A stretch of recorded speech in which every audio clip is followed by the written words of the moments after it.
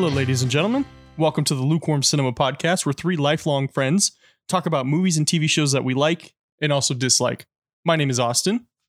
I'm Chris. I'm George. And we're three lifelong friends. How long have we known each other now, guys? 8 inches. What? How long have we known each other? Middle school? Since the days of Swainston in North Las Vegas. What is that? 8-9 years now? I just found out we graduated 4 years ago. So is there a reunions for middle school? Are we gonna have to go to a 10-year middle school reunion? Dad told me to spell I-cup. Well, now I'm an astronaut. Let's see who really won there. No, but Christian, you and I have known each other since elementary school, and then we met George in 6th grade. I had him in a science class, and I probably should have just switched classes, but here we are now. Yeah, no, Miss Jaskowski. No, it's Mr. Schultz. Oh, that was Mr. Schultz. Yeah, and then we had her again. 7th grade. Yeah. Science class for us was fucking. Did we get anything accomplished those first 2 years? Like, seriously, we had Mr. Schultz was cool with us doing absolutely nothing. And then Miss Jaskowski, where kids would try to kill her with Axe body spray. She would have an asthma attack. So they'd chemical warfare. That's the first chemical warfare I ever saw, Chris, was in that classroom. I walked in one day and you'd have thought you were in the Axe factory. I remember it was specifically Kid PJ sprayed a shit ton of it in his backpack so he wouldn't get caught. But you know how Axe is. He emptied the can. The fog just took up the classroom. And then it's passing period. As we're walking up, you just see Miss Jaskowski walk out just. But then you would see like from Monsters Inc. when the spider dude's chasing Sully, he's like that was the hall monitors running in. We got him, boys, we got him. But then PJ would already be gone.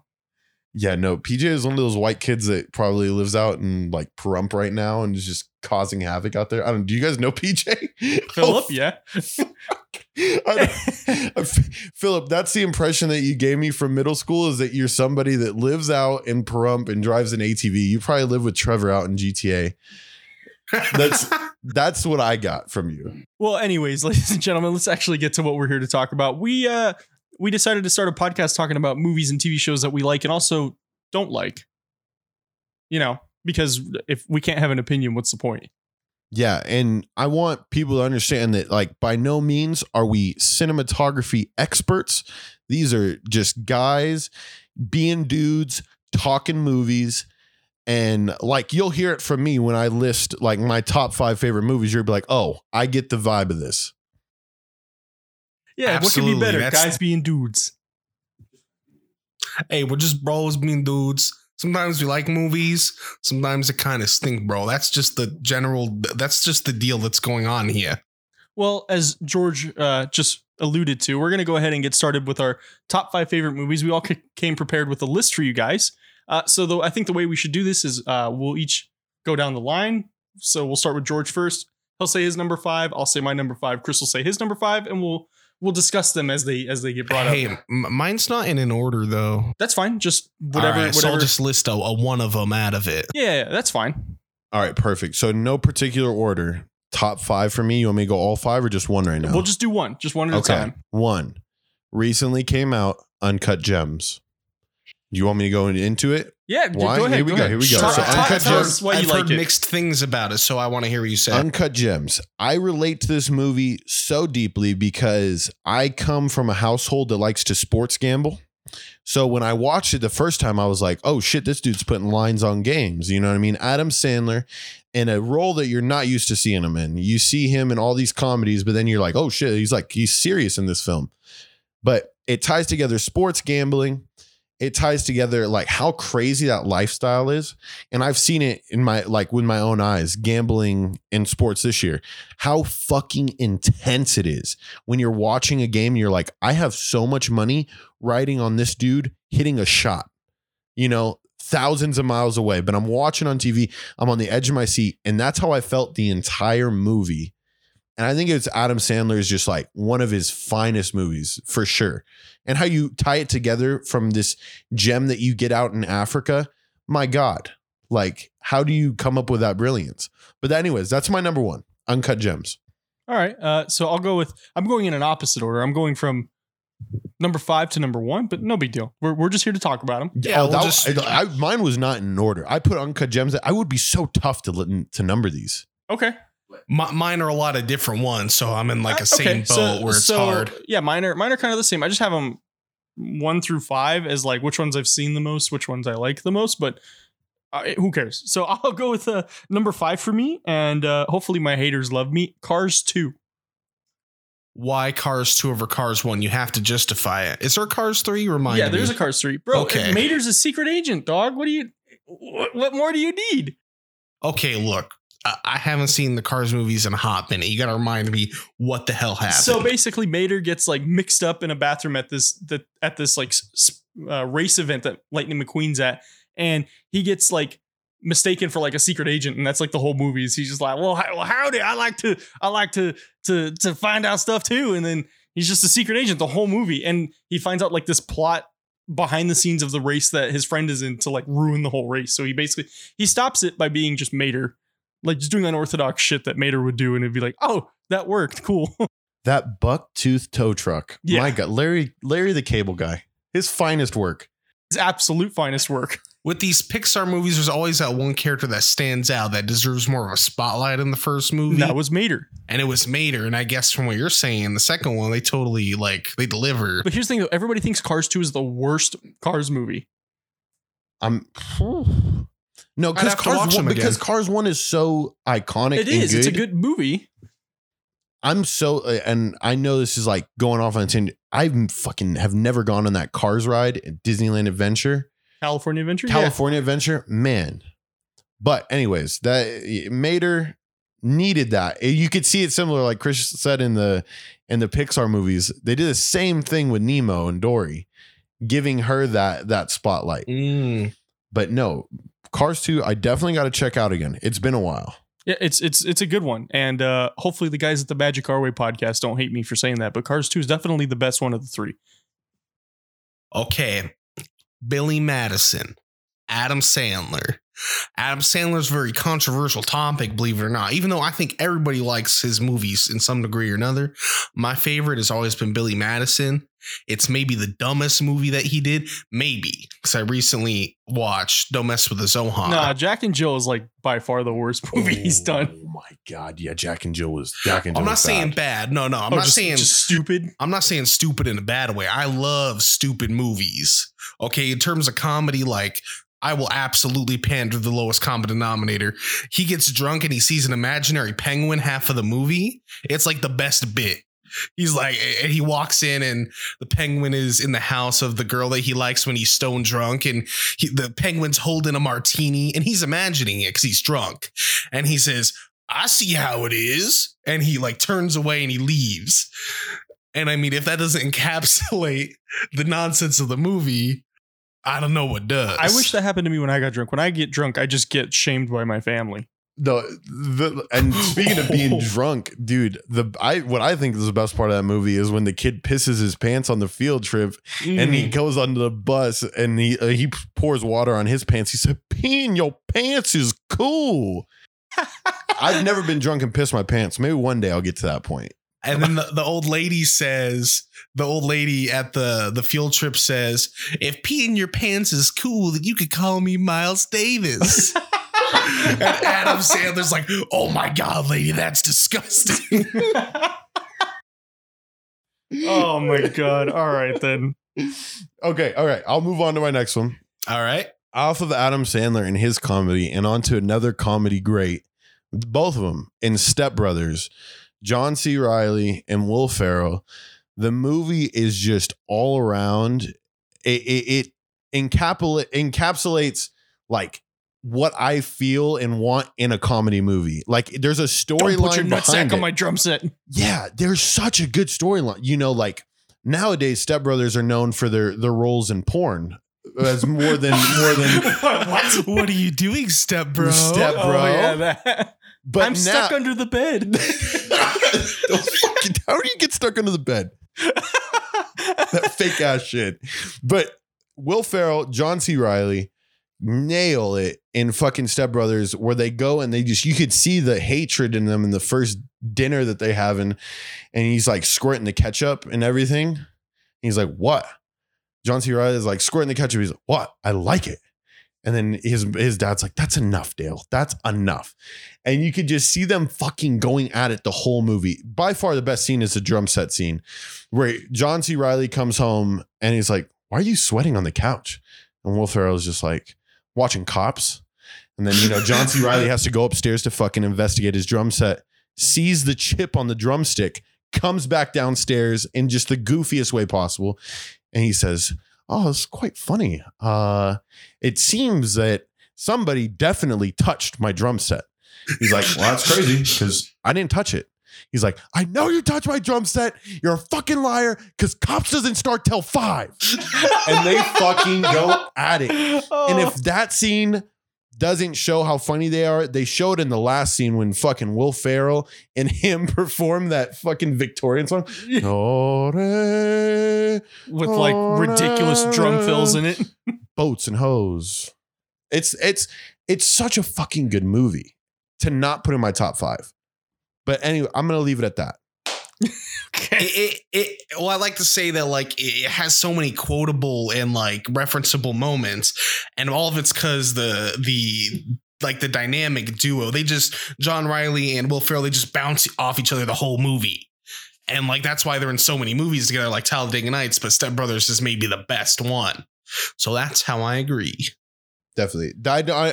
I never watched the one where they were, what's the most recent one? The Sherlock Holmes one. I didn't watch that one. Oh, see, I'm a little bit out of the loop. I didn't see Watson? Holmes and Watson. I heard there's a sequel now, right? There's 2 of them. I heard that it wasn't as good as people thought. Like, fuck. It's a shitty. Yeah. You can't have Step Brothers and then expect everything to live up to that movie. Yeah, or even Talladega Nights by that. Hard truth, yeah. They set the bar high on that one. No doubt. Definitely. All right, I'll move on to my next one. You should appreciate this one because I know we've talked about this. One of my next top 5s is Borat. Okay, I can see it. Wow. You know what's funny? And this is going to sound terrible, but it's like a nostalgia trip for me because my dad showed me that. My dad and I watched that movie and it was the funniest thing I've ever seen.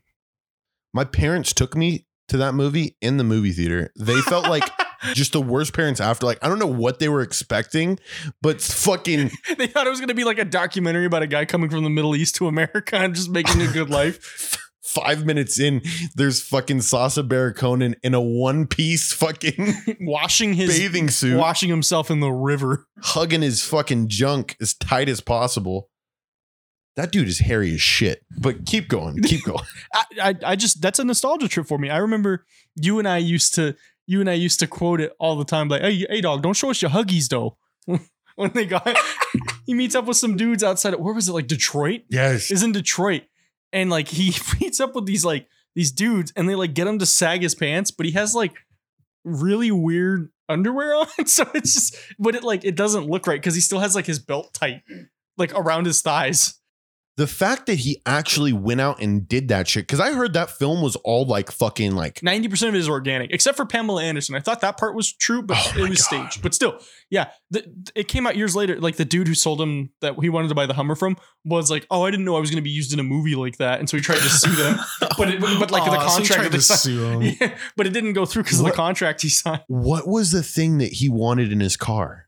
A pussy magnet. He wanted his car to be a pussy magnet. But he said, does this car come with pussy magnet? And he goes, yeah, they like this car. But how much did he have? He had like $500. So they gave him an ice cream truck. Oh, and then they got the funniest part for me though, is like, they don't know how to turn off the song, like the ice cream truck song. And they have a bear in the back.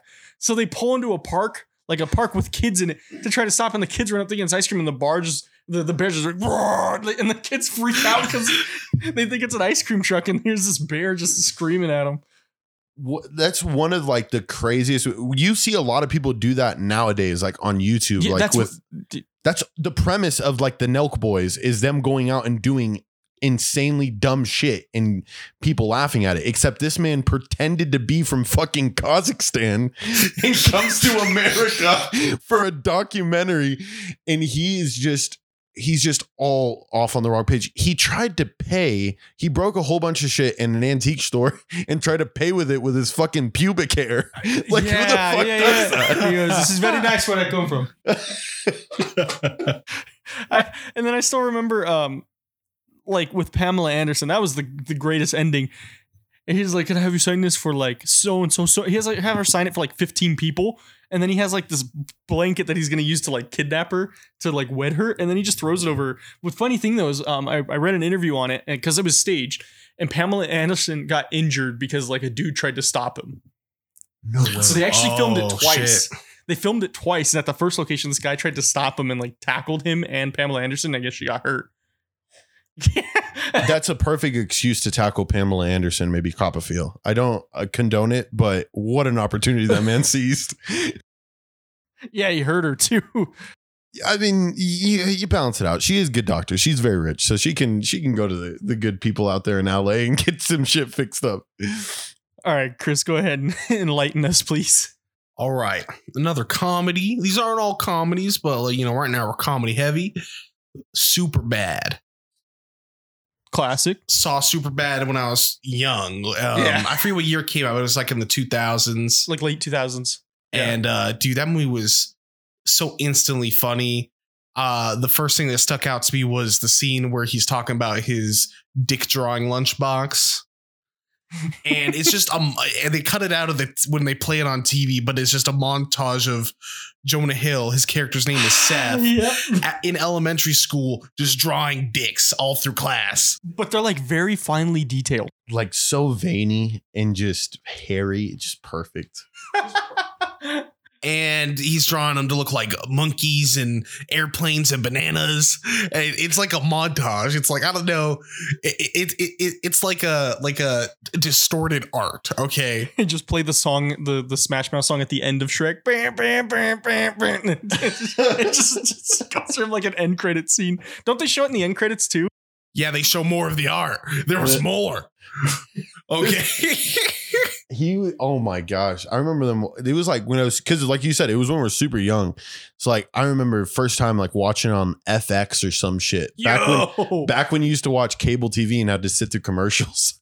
But you see it on FX and he goes into that 7-Eleven and starts looking at nudie mags. Ever since that day, I every time I go to a place, I'm like, do they really have Playboys out here for just kids to look at? They probably did at one point, not anymore now. Because of the movie. Because of the movie. So and the funniest wording in the dick scene was he was like, I have this ghost box lunchbox where I keep all the drawings. It's like a treasure trove of dicks.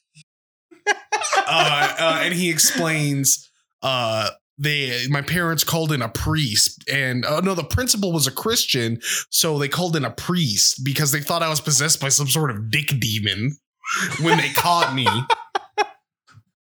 And the movie has so many good actors in it.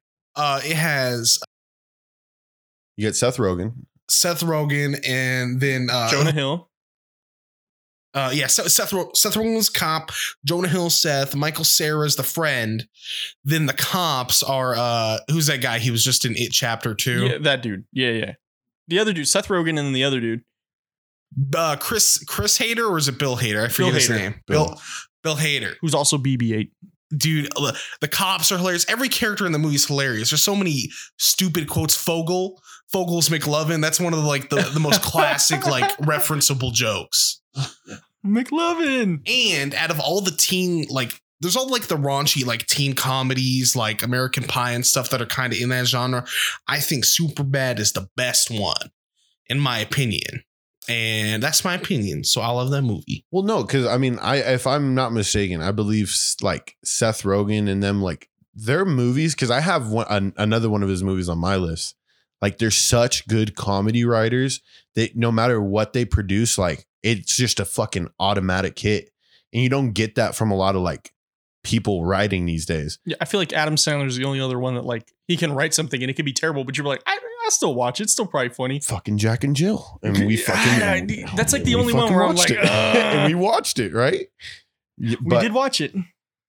It's so crazy how Adam Sandler is just like an intrinsic part of our culture. Like you just remember a vague blur of Adam Sandler in different movies. It's like you have the most influential kind of smashes people together if you don't remember. Yeah, it's like you got Kobe, then you got like President Obama, and then above all that, you got Adam Sandler.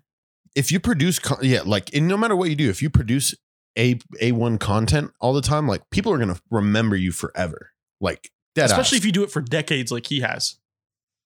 He's on almost 30 years now, almost 40 years. And he still he dresses like it's fucking 2007 with the baggy shorts and dad shirts that.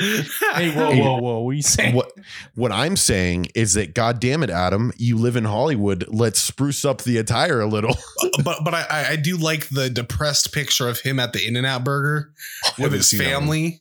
I haven't seen. I haven't seen this. What? Oh my gosh! So it looks like some guy at In-N-Out saw Adam Sandler like eating with his family and decided, oh, I'm going to point a camera at him and take a picture. And he just has this look on like this has happened a million times before. He can't escape. That's all I know. The most defeated, broken look on his fucking face. And like you said, yeah, dude, his usual attire, like a normal guy. He's got like basketball shorts on and a big t-shirt. And like I feel bad for him, but it's fucking hilarious. Yeah.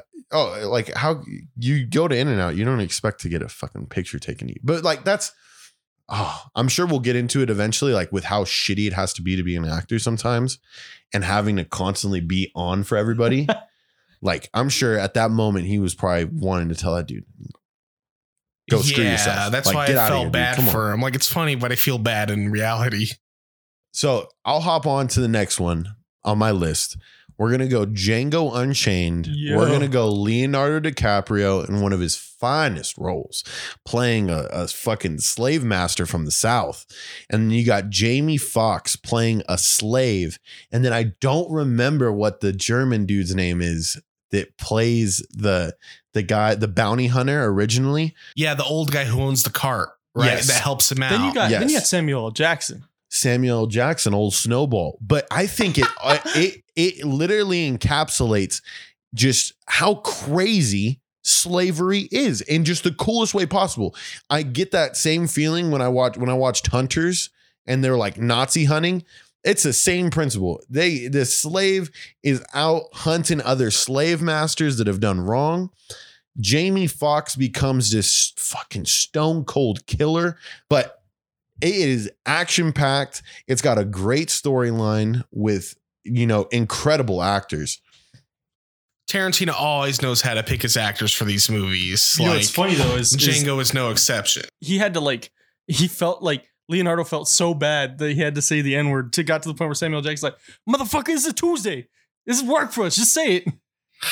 Yeah, so we could say Samuel Jackson gave Leonardo DiCaprio the N-word pass for the scene. Oh my god! And so then, it's cool. And then Leonardo still felt bad, so he took them all out to dinner. He's like, I'm sorry. It's got to be tough, though. It's got to be tough. I mean, me being a person, I obviously know that everything that went on was horrific, but it's important for people to see it in movies in a lighthearted fashion to truly understand how shitty it all was.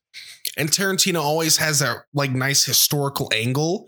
It's like a lot of this is based in true stuff and a little bit of its embellishments, because it's he says in the movie Once Upon a Time in Hollywood,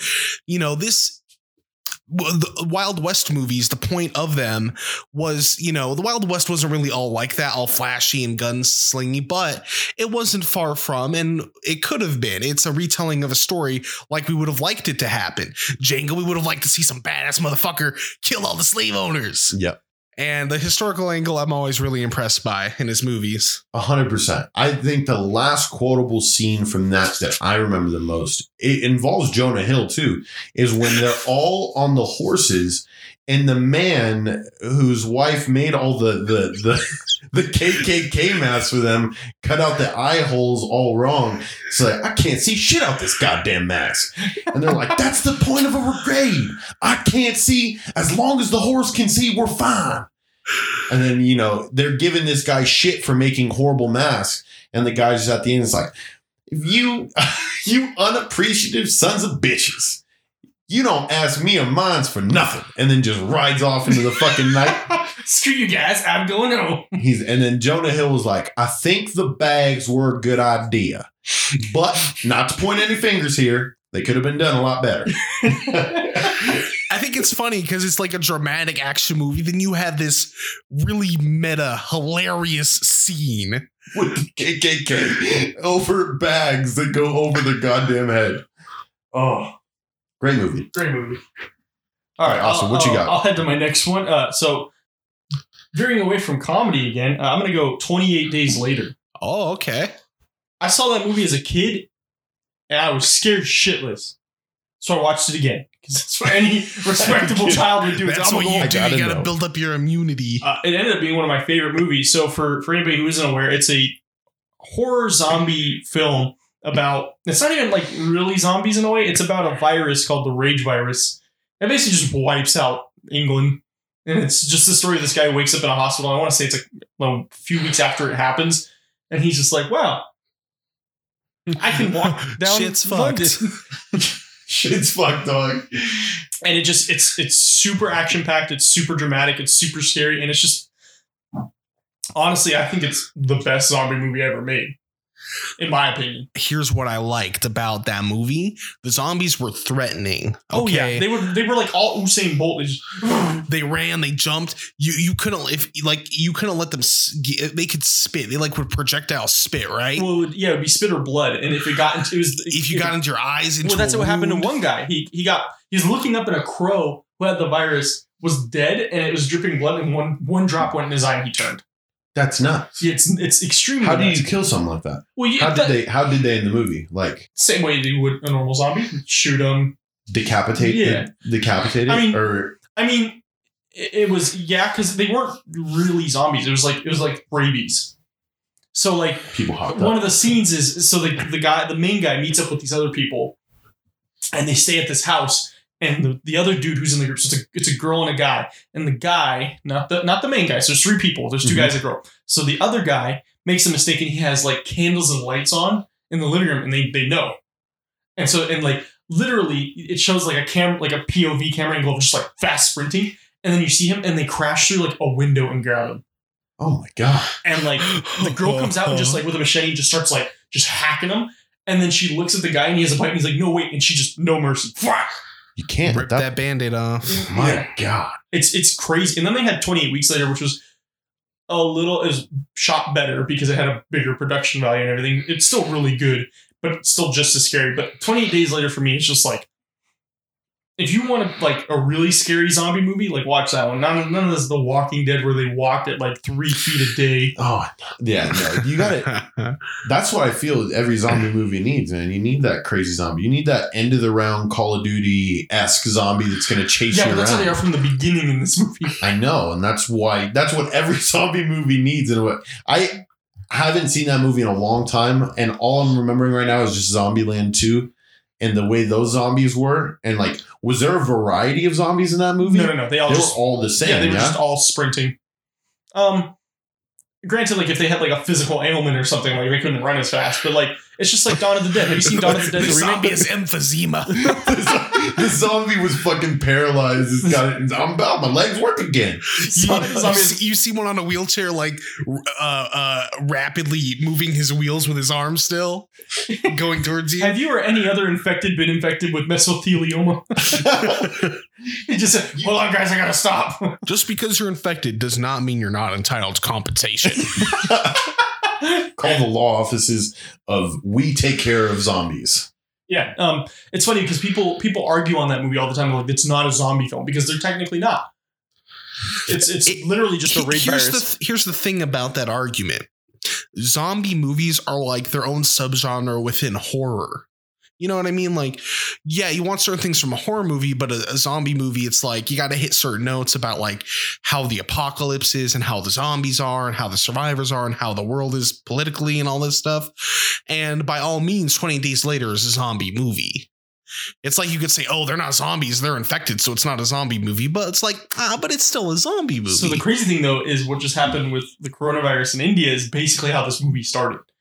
With the monkey that ran away with the virus. Mm-hmm. In India, like a few weeks ago. So the beginning of 28 Days Later is they have these monkeys that have the virus, these like chimps, and they're very aggressive because it's called the rage virus.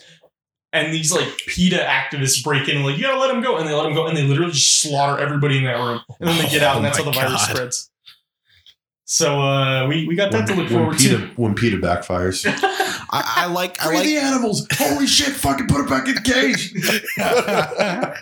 I always like in the infection apocalypse movies, I like when like there's a good premise for the zombies that's all like science based. For example, the opening scene with the monkeys in 20 Days Later, I'm like, oh, so they're kind of like framing in a realistic way. And that's always cool to me. Mm-hmm. Well, go ahead with your next one, Chris. All right. So this one's a horror movie. It's The Shining. The Shining. That's Stanley Kubrick. It's not true to the book, but that doesn't matter. It's because it's badass. It's better than the one that Stephen King did. Actually, I think Stephen King tried twice, if I'm not mistaken, to make his own, didn't he? There was like an older one and a newer one. Anyways, that's not my point. Point is Stanley Kubrick. The coolest thing about this movie is the cinematography, and by that I mean like there's these shots where like the Jack Nicholson is working on his book in this like giant hall. They're all alone in this like giant like fancy hotel basically, and he's like working on his typewriter and you hear click click click, you know, nobody's there, it's all ambient. And then his wife tries to like confront him, like say hello, and he just like goes nuts on her and like starts slowly walking towards her, and like the camera pans from his side of the room back from over the shoulder of his wife as she runs away from him. So like it's one of the best ways of like perspective horror being used in movies. And you have the score, the musical score is so important. It has this crazy, like all these strings and crazy synths, and it just ramps up like, I can't recreate it with my mouth. Yeah, no, but I get it. And as like it goes further and like Jack Nicholson gets more demented, it like ramps up. Or like the classic scene with the blood coming down the hallway, or the two little girls, oh, we would like to play. Or the kid riding around his bicycle in the movie, his little tricycle, and the camera's like, the way they turn the corners is really like fluid and crazy. It's to create a perspective horror, and I respect the shit out of The Shining. And the leper lady in the bathtub who's like falling apart is fucking weird and always creeps me out. Oh yeah, no. It's so important to have that perspective in horror films, man. And I think you hit it right on the nose when you get that opportunity to put yourself in those situations and seeing those certain shots. Like, it's crazy how much cinematography can do for a horror film. I saw a lot of it in one, like a horror film recently with like Hereditary, just a lot of good shots that really put you in that person's perspective. But I think you hit it really well, especially with the music too. I'm not a music guy, but we are. Yeah, I know. I'm band people over here. I played clarinet in middle school, bro. No, I get it though. Well, go ahead, George. Give us your next one. Yeah. Yep. Next one. All right, here we go. We should all have two more each. Pretty controversial. As of recently, because millennials are just finding out that Robert Downey Jr. pulled off the best blackface in the history of blackface. And that movie is Tropic Thunder. You got a great cast: Ben Stiller, Robert Downey Jr., Jack Black, and I don't remember the other two names of the people that were with him in that troupe. But man, you get them showing what like making a movie is like. And the director wanted them to actually feel how war life was like, what they were actually going through in Vietnam.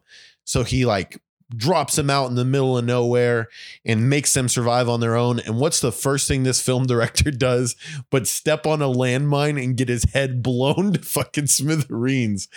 And Ben Stiller thought it was all a game. He was like, this is just cinematography, FX. He picks up his head, starts like scooping out the brains and everything. It's like, this is fake.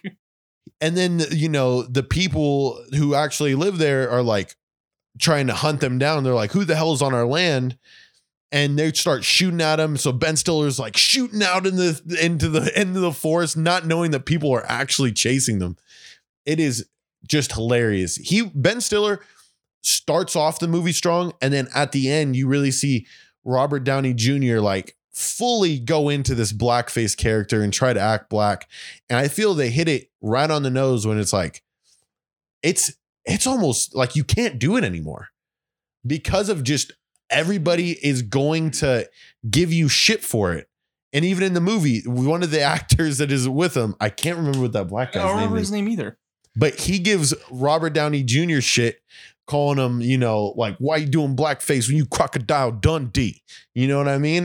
Like, so what you mean, them people? What you mean, you people? What you mean, you people? You know what I mean? Like, what people don't get is that the point of the joke is if it wasn't known to everybody rhetorically as being offensive, there would be no joke. Yes. So like people who haven't seen the movie, of course they're like upset, but like they have to understand that's just part of the joke. 100%. 100%. I think one of my favorite scenes from that definitely is the full retard scene where Robert Downey Jr. explains to Ben Stiller how you can never go full retard in a film. And to explain, like Forrest Gump obviously wasn't all there, but he was a war hero.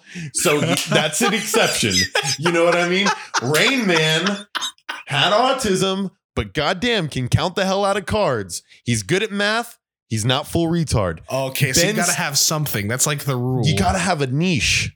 And I'm a special ed teacher, okay? So before people go on saying, this man is just so offensive. He is just, wow, I can't believe I'm listening to this. Listen, all right? I teach kids with disabilities. When I saw that scene, I cracked up because it's so true, man. Like, you never see it truly play out in a movie. And Ben Stiller's character in the movie, he played a guy named Simple Jack, who's just so far gone. Like, Ben Stiller was like, when I was making the movie Simple Jack, I was doing everything retarded. I was brushing my teeth retarded. I was eating retarded. And then, you know, Robert Downey Jr. in blackface, all the irony, right, is telling him, you can never go full retard. And that's what makes the movie great, is because they're willing to go to the places that people would never fucking dare go these days. That's why I like Tropic. I respect that about the movie. So I'm on board with that. No, and it might not be top 5 for everybody, but you got to understand the comedic genius behind that. It sets the premise for, you know, a lot of comedy that wants to be like it. Mm-hmm. Austin, let's hear it. All right, so I'll go on to my next one. And that's another favorite for George and me. That's The Longest Yard, the new one.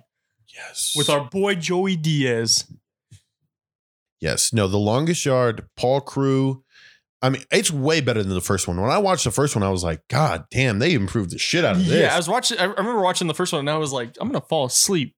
Yeah, I smoke weed all the time. And if I fall asleep during a movie, like, you're just not catching my attention. You know, like I'm already in a chill state. Gotta have a good hook or like, that's it. Yes. Yeah, yes. But this one is great. Like, yeah, Terry Crews in it. Cheeseburger Eddie. Cheeseburger Eddie. Who the hell played that? That was Terry Crews. Terry Crews, Cheeseburger Eddie. And then you had Marvin Harrison, who was an actual football player, like playing the film as a running back. Nelly. No, Nelly was the running back. That Marvin Harrison was a receiver. Yeah. And then you had like the WWE like alumni class in there. You got like their great colleague. You got Steve Austin. You got Diesel. You got who was the other? Goldberg. Yeah, Goldberg, the white guy there. he was a guard. No. Steve Austin was the guard. Goldberg was the dude with the giant hammer. Yeah, like, they call him the hammer. Yeah, they're like, he's gonna hit him over the head with that hammer. He's like, I don't want to kill him. I just want to hurt him. I messed that up. Oh my gosh, it was Goldberg. And then you got the timeless classic. Best actor ever, Joey Diaz. Oh my God. Diet Coke, can corn. Can of corn and I'll be fine. He was like, all right, who here has played football before? All right, where? Kent State. Or it was like Kansas City. Kansas State. Kansas State goes, oh shit, no way. With Coach so-and-so, he goes, nah, Kansas State Penitentiary. Or they have the softest mattresses out there. And they were like, the first day of practice, they had him running like laps, and he's on the ground, just flat out on the ground. He's like, you fuckers better not cut me. My favorite scene from that movie is when Burt Reynolds fucking grabs Joey Diaz by the face mask and yanks him down to the ground. He's showing like defensive moves to get by. And I remember listening to a podcast with Joey Diaz where he was like, when Burt Reynolds did this, he told me like in the morning, he's like, we're going to do it in 1 or 2 shots. You know, like, I don't want to have to do it too hard. So like, you know, Joey Diaz is thinking he's not going to get yanked down too hard. He was like, Burt Reynolds pulled his fucking head down so goddamn hard he had like whiplash for the next week. Oh my God. I also love I forgot his name. It's like a Russian last name, but the But the big dude's like, I'm sorry, mister, I broke it, eat your toy. Swatowski. That was great. It's like, no, that's a good thing. That deserves a hug with Caretaker. Oh my God. Yeah. And we hadn't even brought up Caretaker. Yeah. And it's Chris Rock. Yeah. Chris Rock is Caretaker. Man, when he died in that movie. I was sad, dude. It was very sad. That white dude. Oh, who was actually in the original one too, Yes. with Burt Reynolds. I did not know he was in the original. Yeah. Jesus Christ, he didn't age It's well. a great movie. If you haven't seen it, you should watch it. It's another Adam Sandler classic. What I like about that type of comedy is that all the side characters, like even if like they only have a couple lines, they're like a whole ass character. Like you remember something funny and distinct about them. Like all these people that you guys are naming. And comedy doesn't always do that nowadays, and it should. Yeah, it's like yeah, Adam Sandler has some funny things, like with the one dude who's like, why can't I be quarterback? He's like, all right, go ahead. And he hucks it like to the right, like directly to the right of him. And he's like, that's why, now sit down and shut up. He's just like tired of people's shit because he's in jail. And he's just like, I don't want to deal with you. We're going to play football because like, they're making me. And he was in jail for just the fucking obviously he had the whole drunk driving incident at the beginning. And then he got in trouble for shaving points off of his own game. He was an NFL quarterback. So people hated him already. They're like, you're going to just screw us over in this game too? Oh yeah, man.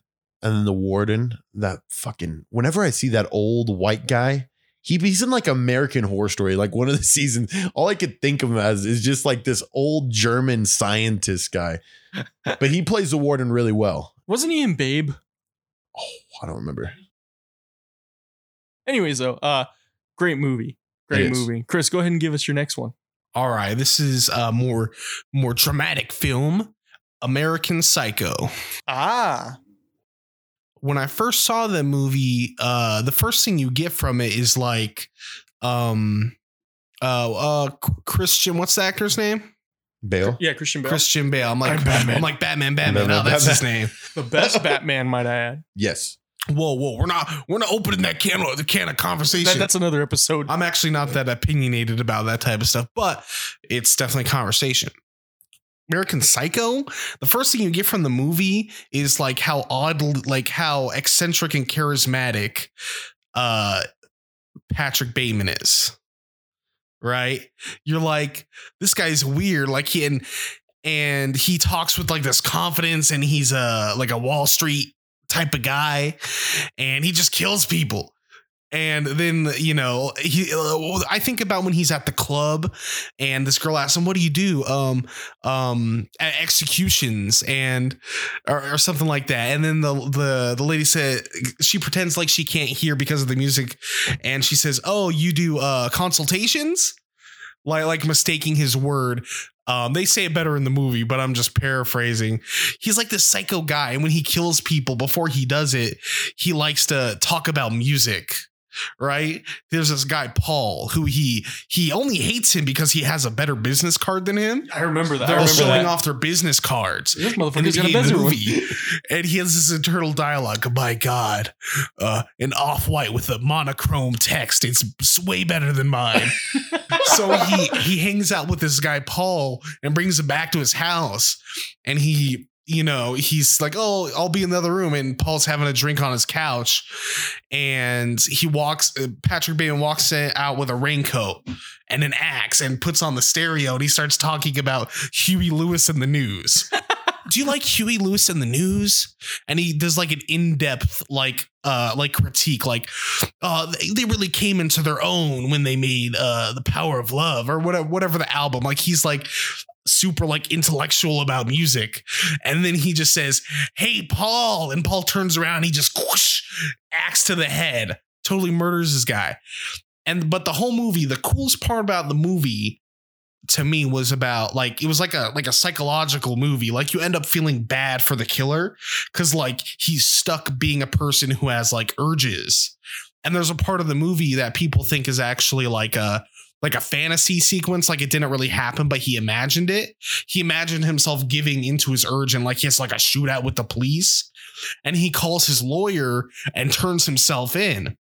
He's like, oh, I have these urges, right? And the only thing I have left to do, like the only control I have in my life is to turn myself in. And then his lawyer laughs. He's like, oh, that's a great joke, man. Oh, Dude, it's tragic. It's like beautiful and tragic. And he's just like such a quotable character. Great movie. I gotta check out American Psycho again. I've seen it once, but it was years ago. I gotta watch it again. Oh, but no, Christian Bale, and we'll definitely get into the best Batman podcast. But I'm assuming the American Psycho is one of those ones where it's got you on the edge of your seat from like the get go, or does it take a second to get going? It irks you. Like, it's not like it seems normal. It seems like business as usual. Like he's at the office and doing his job and talking to girls. And then like he says something like irksome, like really weird, or off the wall. And you're like, oh, that's weird. And then, a couple of minutes later, he murders somebody. He's like chasing somebody with a chainsaw.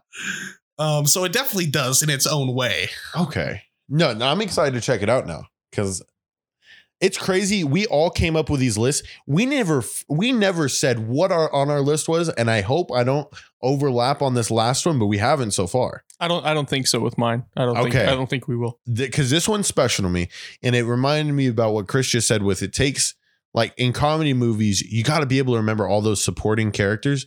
And in this movie, when I saw it yesterday, as I was making this list, this is the end with you got Seth Rogen, you got that James was the one Franco, that was about Craig aliens?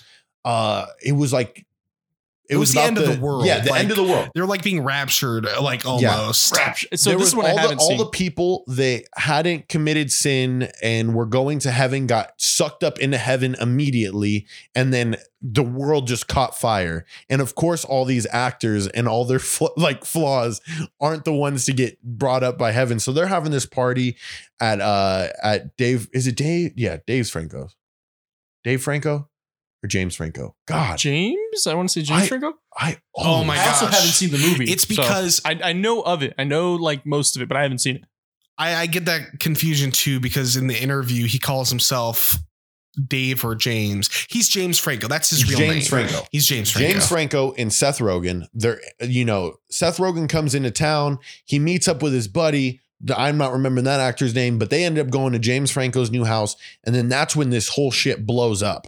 And it's all these actors at a party just on their own character. You had Danny McBride, like I said, Seth Rogen, Craig Robinson from The Office. Is it them acting as themselves? It's them acting as themselves and how they would, act if this was all happening. So first night happens. So many people die. Kevin Hart, Aziz Ansari, Rihanna gets thrown into this pit. Michael Cera, in an amazing scene, is getting his cock sucked and his ass eaten while drinking a Capri Sun in the bathroom.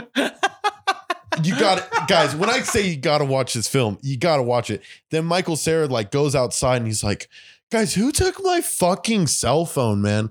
And this fucking light pole just impales right through his chest. And then he ends up realizing the phone was in his pocket the whole time. It's like, oh, damn, that's really embarrassing, man. As he's dying, he's just more worried about how embarrassing it was, not that he's dying. That, bro. And then, so what I thought was funny, it was just like the buildup. The end kind of gets crazy with Jonah Hill turning into the devil and everything just fucking completely hitting the wall. But at the beginning of the movie, they had all these supplies put together and stuff. They took inventory of all the food they have so they can survive. And Danny McBride was sleeping in the bathroom upstairs. So he comes downstairs when they're all sleeping and they already planned this, and he sees all this food. And it's a Hollywood party. He's probably hungover, hungry as shit. He cooks the biggest breakfast for all his bros. He uses damn near all the fucking food that they had in the house. And then, everyone comes in the morning and is like, Danny, what the fuck are you doing? And he's like, what? You cocksuckers don't like when I make you breakfast? And, it all works together so well because you get to see them as themselves. And I feel you never get that in a lot of comedy movies. It's one that you got to check out because there's just so many good names in it. This is the end. One of Seth Rogen's finest pieces, in my opinion. once again, there are those type of great actors that can bounce off of each other. Yeah. And like with comedies, like I'll admit what you're essentially doing a lot of the time is you just want to see the actor. Like the character is usually just the actor. But when you get them all together in these situations, they're just bouncing off each other with these jokes left and right. It's like a comedy gumbo. That reminds me of the first Grown Ups. Have you guys have seen the first Grown Ups? Yes, I have. So when they're making fun of Rob Schneider's character for Maze, like they're like Maze, and then what's his name? The dude who plays Joe Dirt.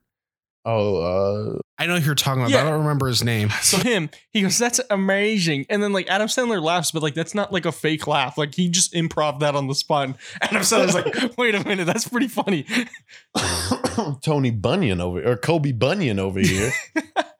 Toby Bryant. Toby Bryant. Oh my God. People give the grown-up movies a fair amount of shit.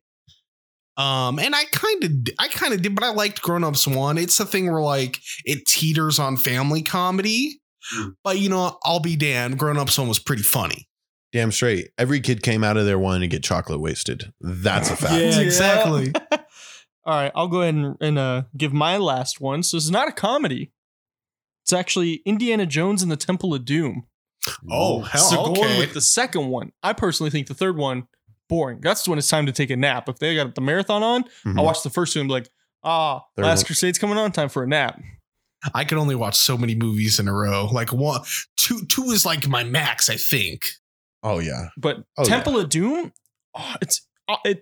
this reason alone is what makes it the best Indiana Jones. It's the one that they based the ride off of at Disneyland.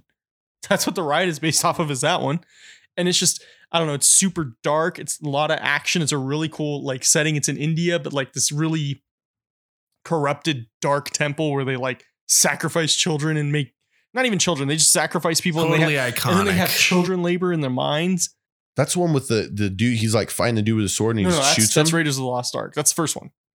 That's a good scene though. The Indiana Jones has a lot of good gags and scenes in it, but the second one is like, Kalima, Indy, cover your heart. Hey, remember? Oh my God. Austin and I went to Disneyland when we were in like middle school. Grade. Yeah. And we went on Star Tours, which is the Star Wars ride. And throughout the whole thing, Christian's going, Kalima, Indy, cover your heart. And then in the Indy ride, he goes, use the Force, Luke. I was like, using the wrong George Lucas films in the wrong spots, dude.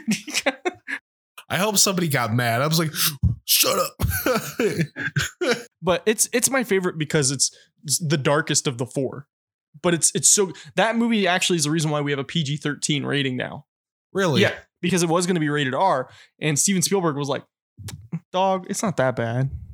It's not that bad. Oh, so they say PG-13 is like a middle ground. There's a lot of things. We don't know who those people are. They live in secrecy, but they... oh my God. Yeah, they send a film in for a review, and then there's videos you can watch on it that go into detail about it. But if you... damn, it kind of blows my mind. Yeah, I'm just going to jump in. Like, in schools, people give you so much shit for like the rating of film you watch. I'm sorry, but there comes a point in time where you should be able to watch anything and be okay. Yeah. Like, at what age did you guys start watching rated R films? I was like in elementary school when my mom put on like Nightmare on Elm Street. So I'm like, this movie's badass. So I'm a little, I mean, I'm like, I waited till I was 16. No, my dad, like, I was like 5 and my dad was like, this is South Park. Just don't say what they say. And that was it. Like, I just watched whatever. And that's as simple as it is. It's always just befuddled me, this goddamn limit that they put on people. And it's like you're silencing the chance to learn something new. Like all those rated R films, like, you know, there's a reason they're rated R. You're going to learn something that's kind of out there and crazy. And it's like important. How to murder people with an axe and talk about music. And maybe say a couple of cuss words and touch a boob. And those are things you need to know. Those are life lessons. Those are life lessons. Those are up there with like learning how to do taxes. Some could say more important. Some could say more important. You're definitely right, because like I think of like the shelter type who like when they're a kid, like, you could use the internet for 30 minutes and you could watch you could watch TV for an hour and you could play a video game until it's your bedtime. That's like my kid. Like we have a tablet for him so we can watch movies when we go on road trips, and it's literally like the children's version of the Fire tablet. So it has like Disney Plus, Netflix kids, YouTube kids. It's like he can't have it. Granted, he's 2. He doesn't need to be watching all that, but still. Yeah. But I know just based off the way you were brought up, when that time comes with your kid, you're not going to be like, no, he's not going to be sheltered. No, we're not going to watch that. Well, he's now, going to walk Tommy. in at 3 years old. I'm going to be watching Longest Yard and hearing Joey Diaz telling people not to cut him. Assholes better not cut me. As he's on the ground dead. Yeah, so Indiana Jones Temple of Doom, great film. Obviously watch That's all the 4 favorite of them. Indiana Jones that I've seen. We used to have it on VHS. I have the entire box. That one. I have the entire box collection. It has the first 3 movies and then like a behind the scenes TV. Do you guys know the app Quiz Up? It was a game. So is that the one everybody played? You spun the wheel? No. That was a different one. This one was popular around the same time, and it was literally trivia. For the longest time, I was number 1 in the United States in Indiana Jones trivia because I watched so much of that documentary about them making it. Dudes would like roll up and I could tell I'd be like, oh, this dude doesn't know anything based on like the first question and be like, where did Indiana Jones like teach you? I'm like, oh, dog, you don't know? All right, I'm winning. Oh, no doubt. Do you put that in a resume? Like should held number 1 position in Indiana Jones trivia. Quiz Up app that is somebody may respect you. No, like what if you got a job because of that? Like the person, like I'm a fucking huge Indiana Jones fan, dog. You're my man. I told Vanessa that, and she was like, okay, and she's like, why do I care? And I was like, all right, that's fair. Why should you care? All right, it's a niche. It's a niche amount of people. All right, Chris, go ahead and send us home on these lists. Aye, bro. One of the best movies I ever seen when I existed was Scarface. Yo, classic. Oh my God. Yes. Lots of people like Scarface, and it's because it's great. Well, one, Tony Montana is an amazing character. He's just like this no nonsense Cuban guy who's like a badass. But here's the thing: you see, he's not when he's always depicted, he's this badass gangster. He has like the M16 with the grenade launcher. He's like, say hello to my little friend. He's snorting rails. Okay. Here's the thing: you see that character built up. You see him when he first gets to the States. You see him when he's like in that like prison yard and shit in the beginning of the movie. You see him earn everything he earns and build his like empire. So it's so much more meaningful than just saying, oh, here's a gangster character right off the bat. And that makes it all the more tragic when you see basically his downfall. And he says so much iconic shit in that movie when he's like, oh, make way for the bad guy, or say hello to my little friend, and everything he says. It's such a tragic movie, and it's a great movie, and it's about badass gangsters, and it's like all 80s and shit, and there's all this synth music. It's great. I love it. That movie sticks with me a lot because I grew up and my dad came from Cuba. So naturally that was his favorite movie. But it's it's me, son. It's the fucking truth, guys. Like dead ass. Look up Florida in the goddamn 1980s, and it is ran by cocaine kingpins. And it's all about not giving a shit what people think about you. Like Tony did not care about anything except for getting his dollar. He didn't care if he had to damn near get chainsawed in half. You know what I mean? And then when it came time to start killing people, he had the balls to do that shit too. And it, like you said, you can't just have a character like that and just have him be a gangster right off the jump, because it's just not the way it worked like that back then. It's so tough. It's like the perfect immigrant story, because you feel exactly the immigrant angle of the movie is so because it makes it like, oh, this is a real dude. This is a real dude. He's off the boat. He has to live the dream. What's his version of the dream? And he creates it for himself, essentially, which is badass. Take that home with you, kids. Do it for yourself. not cocaine. No, make snort your own a rail. All kids, we mandate all kids who listen to this podcast to snort a rail. If you don't know what that means, ask your parents. Look it up on Urban Dictionary. All right. Well, I'll hop us into the last segment for today's episode. I want to start a thing where we duel characters from 2 random movies. And we would see a fight. Yes, okay. a fight. We would see who would win. Squabble. So here, altercation, maybe? Donnybrook. Here's the contestants for this week's episode: Olaf from Frozen, the Predator from the Predator movies. My money's on Olaf, dog. Okay, what environment are we in? Are we in like an icy environment? Or are we in like a jungle environment? Like, where are we? Because Olaf gets a power boost essentially when he's in ice. Yeah. Like camouflage too. But remember in the first movie, though, Elsa gives him that like rain cloud that follows him, or the snow cloud that follows him. Oh, yeah. She made him immortal. Can Olaf die? I don't think he can. I mean, if you light him on fire, that cloud isn't going to do much for him. I don't know, because Elsa's powers are pretty strong. Yeah, I think but Elsa's not involved. That's the last. That's the last. You're right. You're right. That's the last thing she has for him. Is Okay. that. Well, is the snow cloud? No. I think the environment definitely plays a huge part. We'll say New York City from Predator 2. Sure. Okay. Sure. We'll say they just roll up on New York It's The City. Vegas odds. temperamental, weather. Like it's not too hot. Maybe he won't melt right off the fight. It'll be nighttime, so yeah. All right. No, I think it is 100% the Predators' fight to lose. And I'll just come out and say it. If I had to put $1,000 down on this fight, it would be for the Predator. But Olaf, man, can throw them sticks, dog. He can throw them sticks with That's a anybody. weapon. No, dude, he can throw Sharp. hands. He can just swing on Predator. Can you imagine just the stick to the eye? God damn. But also remember, he can like he has like separate pieces for his head and his body. So like Predator could come in with like a swing and he could just pop his head up and over. He's almost so laughable that, he like the Predator would not be as aggressive. You know what I mean? He'd be like, what is this? It's like a fighter, like fighting like a little kid. And he's like, oh, I'm not going to But then fucking. the little kid punches like Mike Tyson. No, serious. And that's Olaf. There's a very important. You're right. And there's a very important angle. What was Arnold Schwarzenegger's biggest problem fighting the Predator initially is because he had thermal vision. He had to cover himself in mud. Olaf is fucking ice. He won't even be able to detect that That's motherfucker. such a good point. Olaf's gonna have a headband like Rambo or Solid Snake and just come up behind him with like a sharpened twig arm and just Yeah, but he's gonna come and be like, I like warm hugs. warm hugs in hell.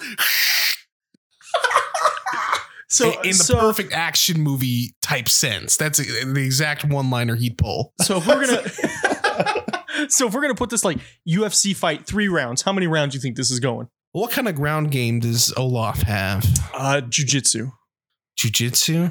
I don't know what they teach in Arendelle. Wait, do aliens have UFC though? Maybe he doesn't. Maybe the Predator doesn't know what that is. Maybe Well, they have, like, a maybe it's ritual CFU. program. It's just backward. He CFU. lives in the alternate, CFU. Champion fighting you. Yeah, champion fighting you. Shit, he's really just from Russia. Can you imagine that Predator just rolls up in a tracksuit? Hello. UF my- backwards R.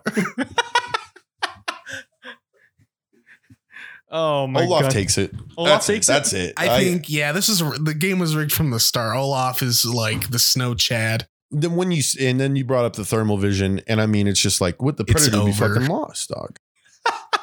All He the just- tight streets in New York, Olaf, and his ability to fucking.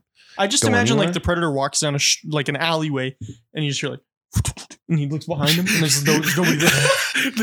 The shadow kind of like moves across the background. It's like, what was that? But Olaf does like a Home Alone and he runs like in front of him really fast so he can't see. So he walks forward, but it's a puddle because he's somewhat melting and he just slips and eats shit in the alleyway. Oh my god! And then he sings about it. He sings like a song about it. I think Olaf, and like you said, in the Home Alone fashion, might use New York City as his tool to kill the Predator. Oh shit, you're right. Like he can, when you said like he could slip on a puddle, like I envision Olaf now as his fucking mastermind. It's like, setting up traps around corners for the Predator, slip on marbles, fall down staircase type situation. Olaf's a crafty little bugger. I love it. I love that you brought this up. People, I guarantee you everyone of our viewers would be The like, forums are gonna go Predator nuts. all day. We're gonna lose people because of our opinion. Episode 1. I can't stand this show. There's thousands of replies on like Yahoo Answer arguments over this. It's like Goku versus Naruto tier stuff. Like you can't talk about it.